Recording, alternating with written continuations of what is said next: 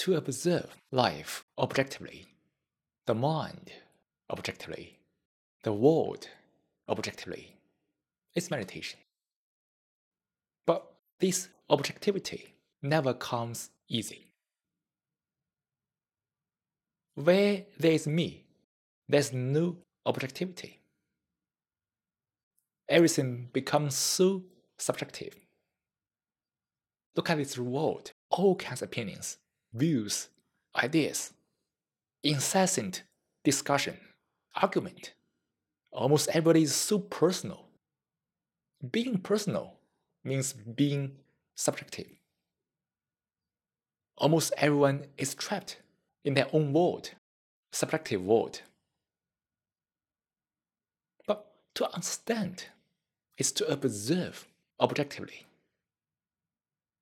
And in this individualistic world, being objective is more and more difficult than ever.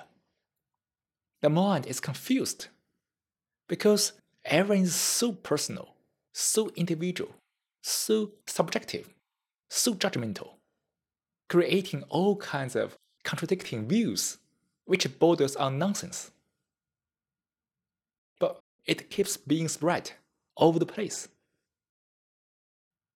The mind is confused, deeply confused, with all kinds of sufferings, uncertainty, anxiety, fear, anger, loneliness, all kinds of things due to this confusion.